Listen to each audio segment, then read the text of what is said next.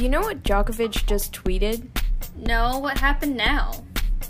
He tweeted, "Best wishes in what awaits you on and off the court. Stay strong. For Zverev." Ugh, but on and off the court is our signature intro. I guess we have to change it.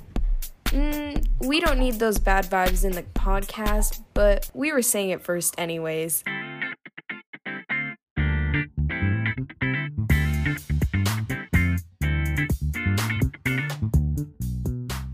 Hello everyone, and welcome to Hold On to Your Racket, the podcast for Gen Z tennis fans. We're your hosts, Josephina and Shravya. Shravya and I are so excited to be creating this podcast and sharing our love for tennis with you all. Josephina and I are two high school gals and tennis fanatics, united together by our on-the-court and off-the-court companionship. And we're the young female voices in modern-day tennis you've been looking for, so we hope you enjoyed this episode and stay tuned for more. So today is November 20th, and it's kind of an important episode. This is our 30th episode, so that's quite the milestone. Excited for that, but we're going to jump right in, as normally we do, with the hot headlines. Yeah, so this is obviously with the Nitto ATP Finals going on, a very ATP-heavy episode, and as you know, the ATP always has drama, and we have more PTPA drama. So, Novak Djokovic and Vasek Pospisil, who formed the PTPA during the Western and Southern Open, which apparently, according to just the word around the street, hasn't gotten as much traction as they hoped to have gotten at this point, although players are still advocating for what the PTPA stood for within the ATP Player Council. So apparently Djokovic and Pospisil are now applying to be back onto the ATP Players Council, which is the same body that they resigned from 3 months ago to form the PTPA. And this is all coming from reporting within the tennis world, and also Bruno Soares, who is a current member of the Players' Council and one of the ATP doubles players competing in the Nitto ATP Finals.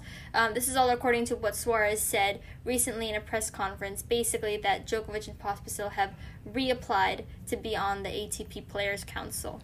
But of course, what's causing drama is that Djokovic, on the other hand, is saying that the two of them, as in he and Pospisil, did not apply to be on the council, and that instead a large group of players put forth both of their names for nomination, and they just accepted it. Yeah, so what Djokovic said, he gave a really long response to this in his press conference. Apparently it was like an over 2-minute response.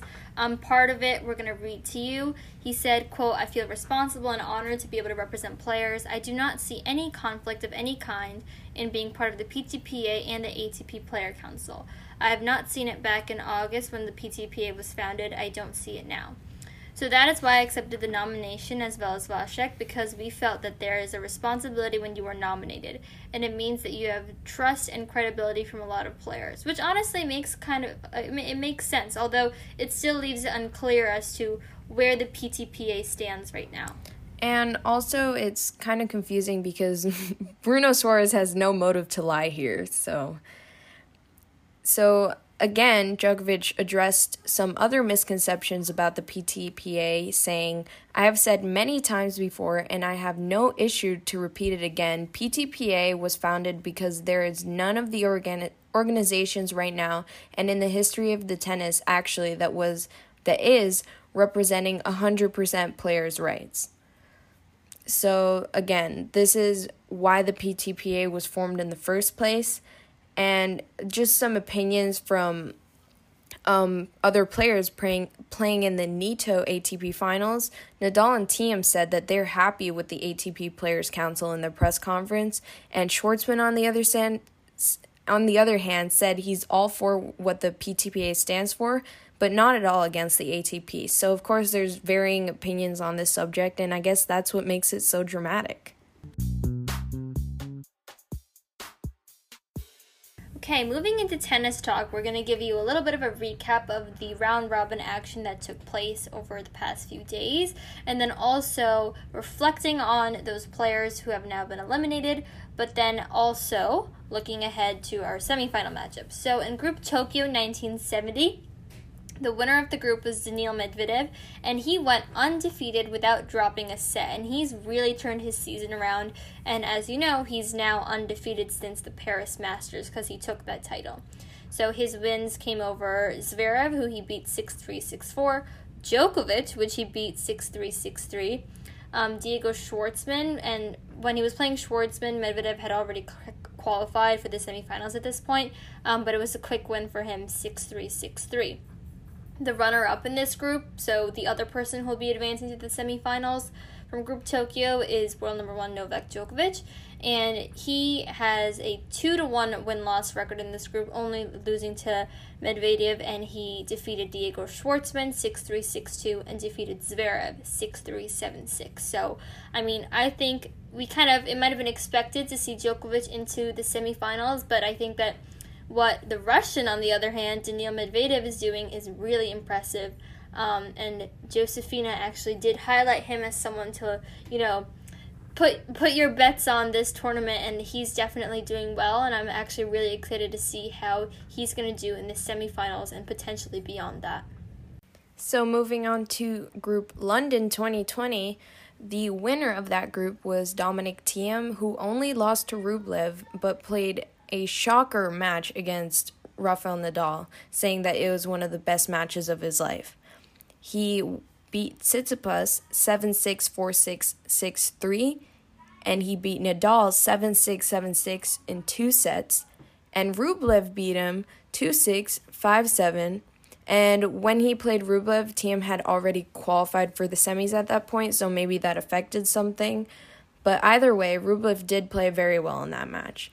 And the runner-up in that group is Rafael Nadal, who had a very close record with Thiem. They both had a 2-1 win-loss record and a 4-3 win-loss set record, so it came down to the very specific stats.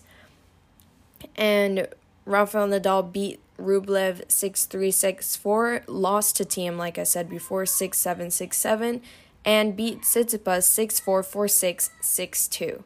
So this was a very interesting group because all of these players are like ones that we expected to get through, because Tsitsipas, he won last year. Rublev has been doing amazing all year. And of course, Nadal and Thiem also, they have a Grand Slam each this year. So definitely a very competitive group, but good job to Nadal and Thiem.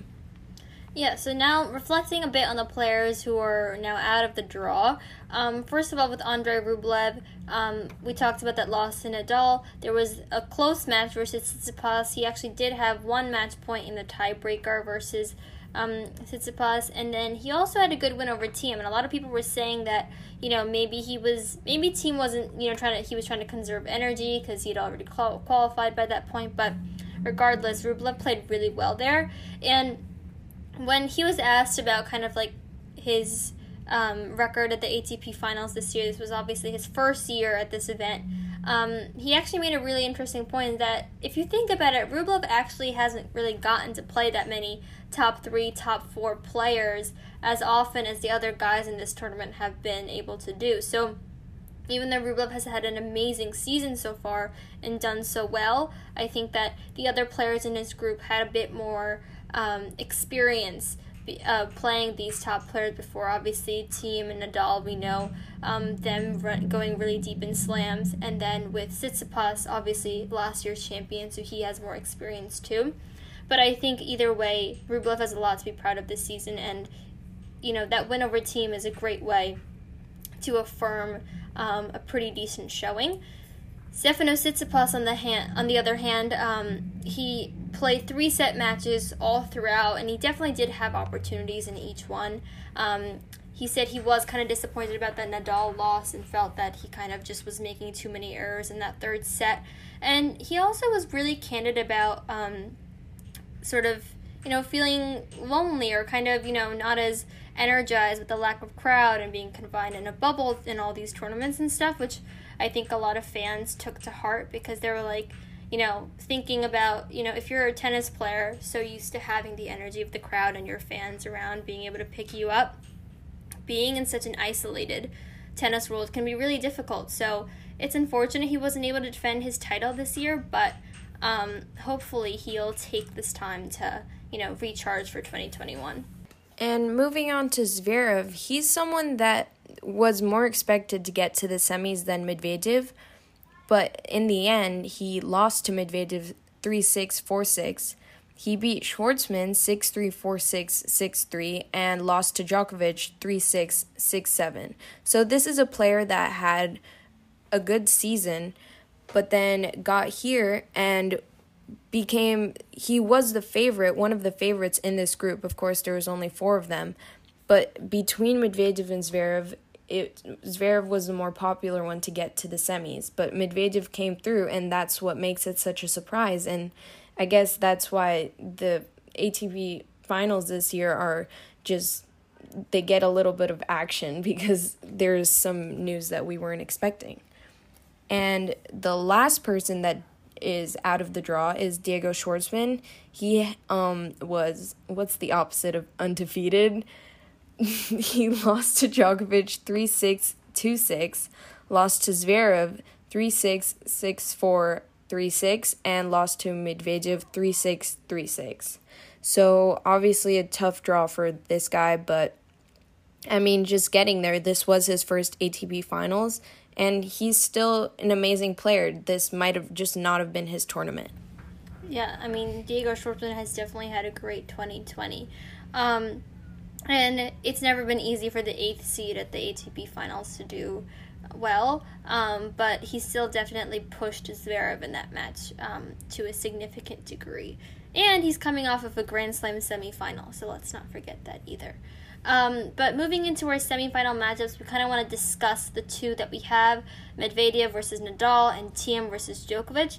Starting with the first one, I just took a look at the head-to-head between Medvedev and Nadal, and obviously we will remember that blockbuster US Open final in 2019.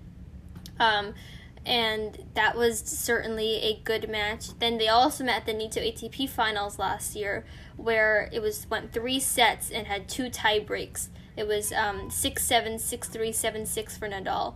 And then they have another meeting earlier in 2019 in the finals of Rogers Cup, where Nadal also won. But these are all very close matches. And personally, I think with Medvedev, he seems to be, I don't know, just based on the way he's been, his attitude, I feel like he seems to be finding his groove again and some more confidence compared to his performance last year at the ATP finals. So I think he has a good shot here. I agree with you. The scores are so close with all of their matches. It's really hard to make a call so early at this point because, like I said before, their record is so close and they're both great players and really in the stride of their season right now.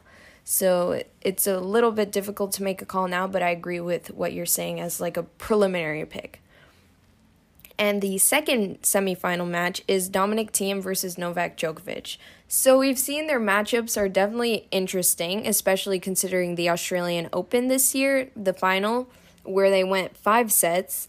So Djokovic took that win, but then Thiem came back and won the next Grand Slam, the US Open. So both have had great seasons, 1 Grand Slam each. So this is an all-star match. Yeah, I think this is super tough to call for some. I want to say Thiem, but I also don't want to. That might just be my personal bias. But I think Dominic Thiem actually said a few days ago after his win over Nadal that he feels like he's playing even better than he was at the US Open. We kind of saw Thiem after his loss at Roland Garros and that epic match to Diego Schwartzman and the indoor season since. He kind of was not playing as well. He had a couple injuries, I think, minor injuries, but I think after getting some time to rest, he's really found his groove again in London. So he's playing some top quality tennis. So I think that they're both really going to bring it to this match.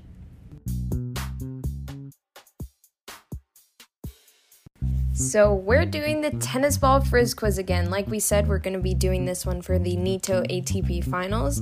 And although they are only 3 episodes, we're going to bring it our all to each tennis ball frizz quiz. And in case you didn't know, the tennis ball frizz quiz is where during a tournament, we come up with trivia questions themed about that tournament, and then Shravya and I compete, and at the end of the tournament, we tally up all our scores and announce a tennis ball frizz quiz.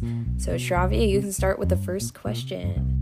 Yeah, so competing for the title of Tennis Ball Frizz Quiz Whiz, I'm going to go with my first question for you, which is, the ATP Tour Finals have been held in 14 different locations. Which of the following locations has the event not taken place in? A. Lisbon, B. Boston, C. Frankfurt, D. Beijing. I think Beijing. That's correct. It's taken place. First of all, I didn't know that it's been in 14 different locations. Yeah, I just remember the New York, London, obviously Tokyo because of the title this year. Yeah. I had no idea that, well, that's pretty shocking. I guess that goes to show you how the more you know, young we are. Yeah, the more you know. All right, so that's 1 point for you. Let's see if I can get a point from your question. Okay, so one of the Nito singles groups this year is called Tokyo 1970. Who was the champion that year? Was it A. Ilie Nastas, B. Guillermo Vilas, C. Stan Smith, or D. Bjorn Borg? Stan Smith? Yes, it was Stan I feel Smith. like I heard somewhere that Stan Smith was the first. Not the first? I think that was the first year. Yeah, it was the first. But wow, we really know our stuff today. Mm-hmm. I'm proud of us. Yep.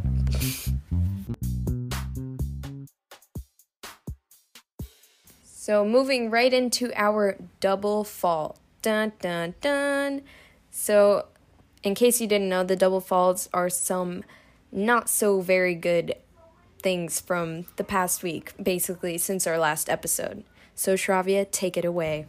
Yeah, we referenced this a little bit in our intro skip, but we're going to take a deep dive further. Novak Djokovic, after beating his friend Alexander Zverev today to reach the semifinals, issued a statement. He responded to a question in a press conference about the domestic abuse allegations against Zverev, and Djokovic said, quote, he as in Zverev, he's been handling it very well he's been handling it well by the looks of his results in the last month and a half or so. He's been doing well considering he's got a lot on his plate off the court. So I sincerely wish for him that he overcomes this soon and that he can focus on his life and tennis career. End quote. I just want to, if you think Zverev's got a lot on his plate, then what do you think Olya Sharapova has on her plate right now? Yeah, the way that he describes this, overcomes, this is not, you don't overcome this, it's not a sickness. I don't understand that wording. Yeah. And then Djokovic, like we cited in our intro skit, he also later tweeted in a tribute post to Zverev after their match today, quote, "Best wishes in what awaits you on and off the court. Stay strong." So, yeah, like we were saying in the intro skit, it's unfortunate that they use that wording. And later, Djokovic did say that the ATP should have a domestic violence policy, but then he said what he said in his press conference, so he's all over the place. Contradictory, especially considering, what I said before in the PTPA thing. He's saying one thing, another guy is saying another thing. It's always centered around Djokovic contradicting himself or others. That's what it comes down to. Yeah, well. On the other hand, we did also have, when asked about the situation in his press conference, Daniil Medvedev condemned domestic abuse. He condemned it. Obviously, we know that his wife was the one who was with Sharapova the day during the U.S. Open in New York City when her incident, one of her incidents with Zverev happened, which she talked about in her interviews. But we're not really considering Medvedev condemning domestic abuse as our ace this episode, because although it's great that he said that, it's a pretty low bar to be considered an ace. But we have a pretty funny ace for this episode, which is a very nice, light-hearted one that we've really been enjoying this week. Oh, yeah. This ace is the source of my happiness this week. I mean, this brought light to everything this was everything I needed. So, Monfils and Andy Murray are doing a live stream every day of the Nito ATP Finals to kind of preview, and they're having different tennis players as guests on. It's just all amazing. Yeah, they had Matteo Berrettini, Denis Shapovalov, Grigor Dimitrov, and Felix Auger-Aliassime these past couple of days. I'm just excited to see who they have on tomorrow. Sometimes if I'm on Zoom or something, I'll split screen and watch some of their Twitch stream. It's really funny. Yeah, and then also the funniest thing about this is that from the first live stream to now, you could see their relationship and bromance building. Yeah, their chemistry has gotten better. Exactly. They're beginning to get more comfortable with each other. It's just awesome. All the vibes are immaculate. Also, the personalities bounce off each other very well. You have, the kind of stoic Andy Murray sitting in his bed with a weird camera angle compared to Gael Monfils, who's obviously also someone loved a lot by the players on the tour. Super funny with his professional mic and suit. And wearing a suit compared to Andy Murray's sports clothes. Yeah, I don't know. Pajamas, I don't know. They both look great. But I also was interacting with some people on Twitter the other day asking if there were 2 WTA stars you'd want to host a Twitch stream, who would you want them to be? And someone actually said Maria Sakkari. And I was like, she would actually be so good at it. I feel like she has I feel like her personality would work really well. Someone also said Ayla Tomljanovic. I think that would be awesome too. Okay, but what about Maria Sakkari and Jennifer Brady together? Ooh, that would be funny. Someone also said Andrea Petkovic. There's a lot of good options, I think. I feel like this is something that the ATP and WTA should lean into doing more. I think people had that discussion about, actually Novak Djokovic said a few days ago that tennis is they shouldn't have best of 5 sets anymore because they're losing younger fans in tennis because they don't have the attention span to watch best of 5 set matches. this is the stereotype Shravi and I are here to defeat, okay? Exactly. But honestly, if you want to increase a younger fan base, stuff like this, using Twitch and doing these live streams and interacting with fans and stuff, this is the way to go. And I feel like in coronavirus, you even had Tsitsipas saying this, the disconnectedness you feel with the fans and the audience and stuff. This is such a great way to be able to, connect with them. So I feel like it's something they should lean into doing more. And they made it interactive because I know we got our tweet on there a couple of times. They have a hashtag, MuzMonfATP, which is great because you can use it on Twitter and they could actually showcase your tweets. So instead of just watching them talk, they make it interactive, which is just even better because interaction is the whole thing we're talking about. This is what's lacking, what Tsitsipas is missing right now. Yeah, so I definitely am looking forward to tomorrow's edition of MuzMonfATP and hopefully some more of these live streams in the future. Thank you so much for joining us, and that is game, set, and match for today. If you like this episode, please let us know and stay tuned for more. We'll be providing you all the coverage of the Nito ATP Finals and, of course, updates on all the tea on tour. Email us at holdontoyourracket@gmail.com for any questions, and leave a rating on whatever platform you're listening on. Hold On To Your Racket is available on Spotify, Apple Podcasts, and Google Podcasts. Follow us on social media at Hold On To Your Racket on Instagram and at HOTYR_tennispod on Twitter. Our next episode will be released after the Nito ATP Finals and to recap the event. And remember, my name is Josephina. And my name is Shravya. That is if you enjoyed this episode. If you didn't like it, please tell your friends my name is Robert and Shravi's name is Steve. See you next time.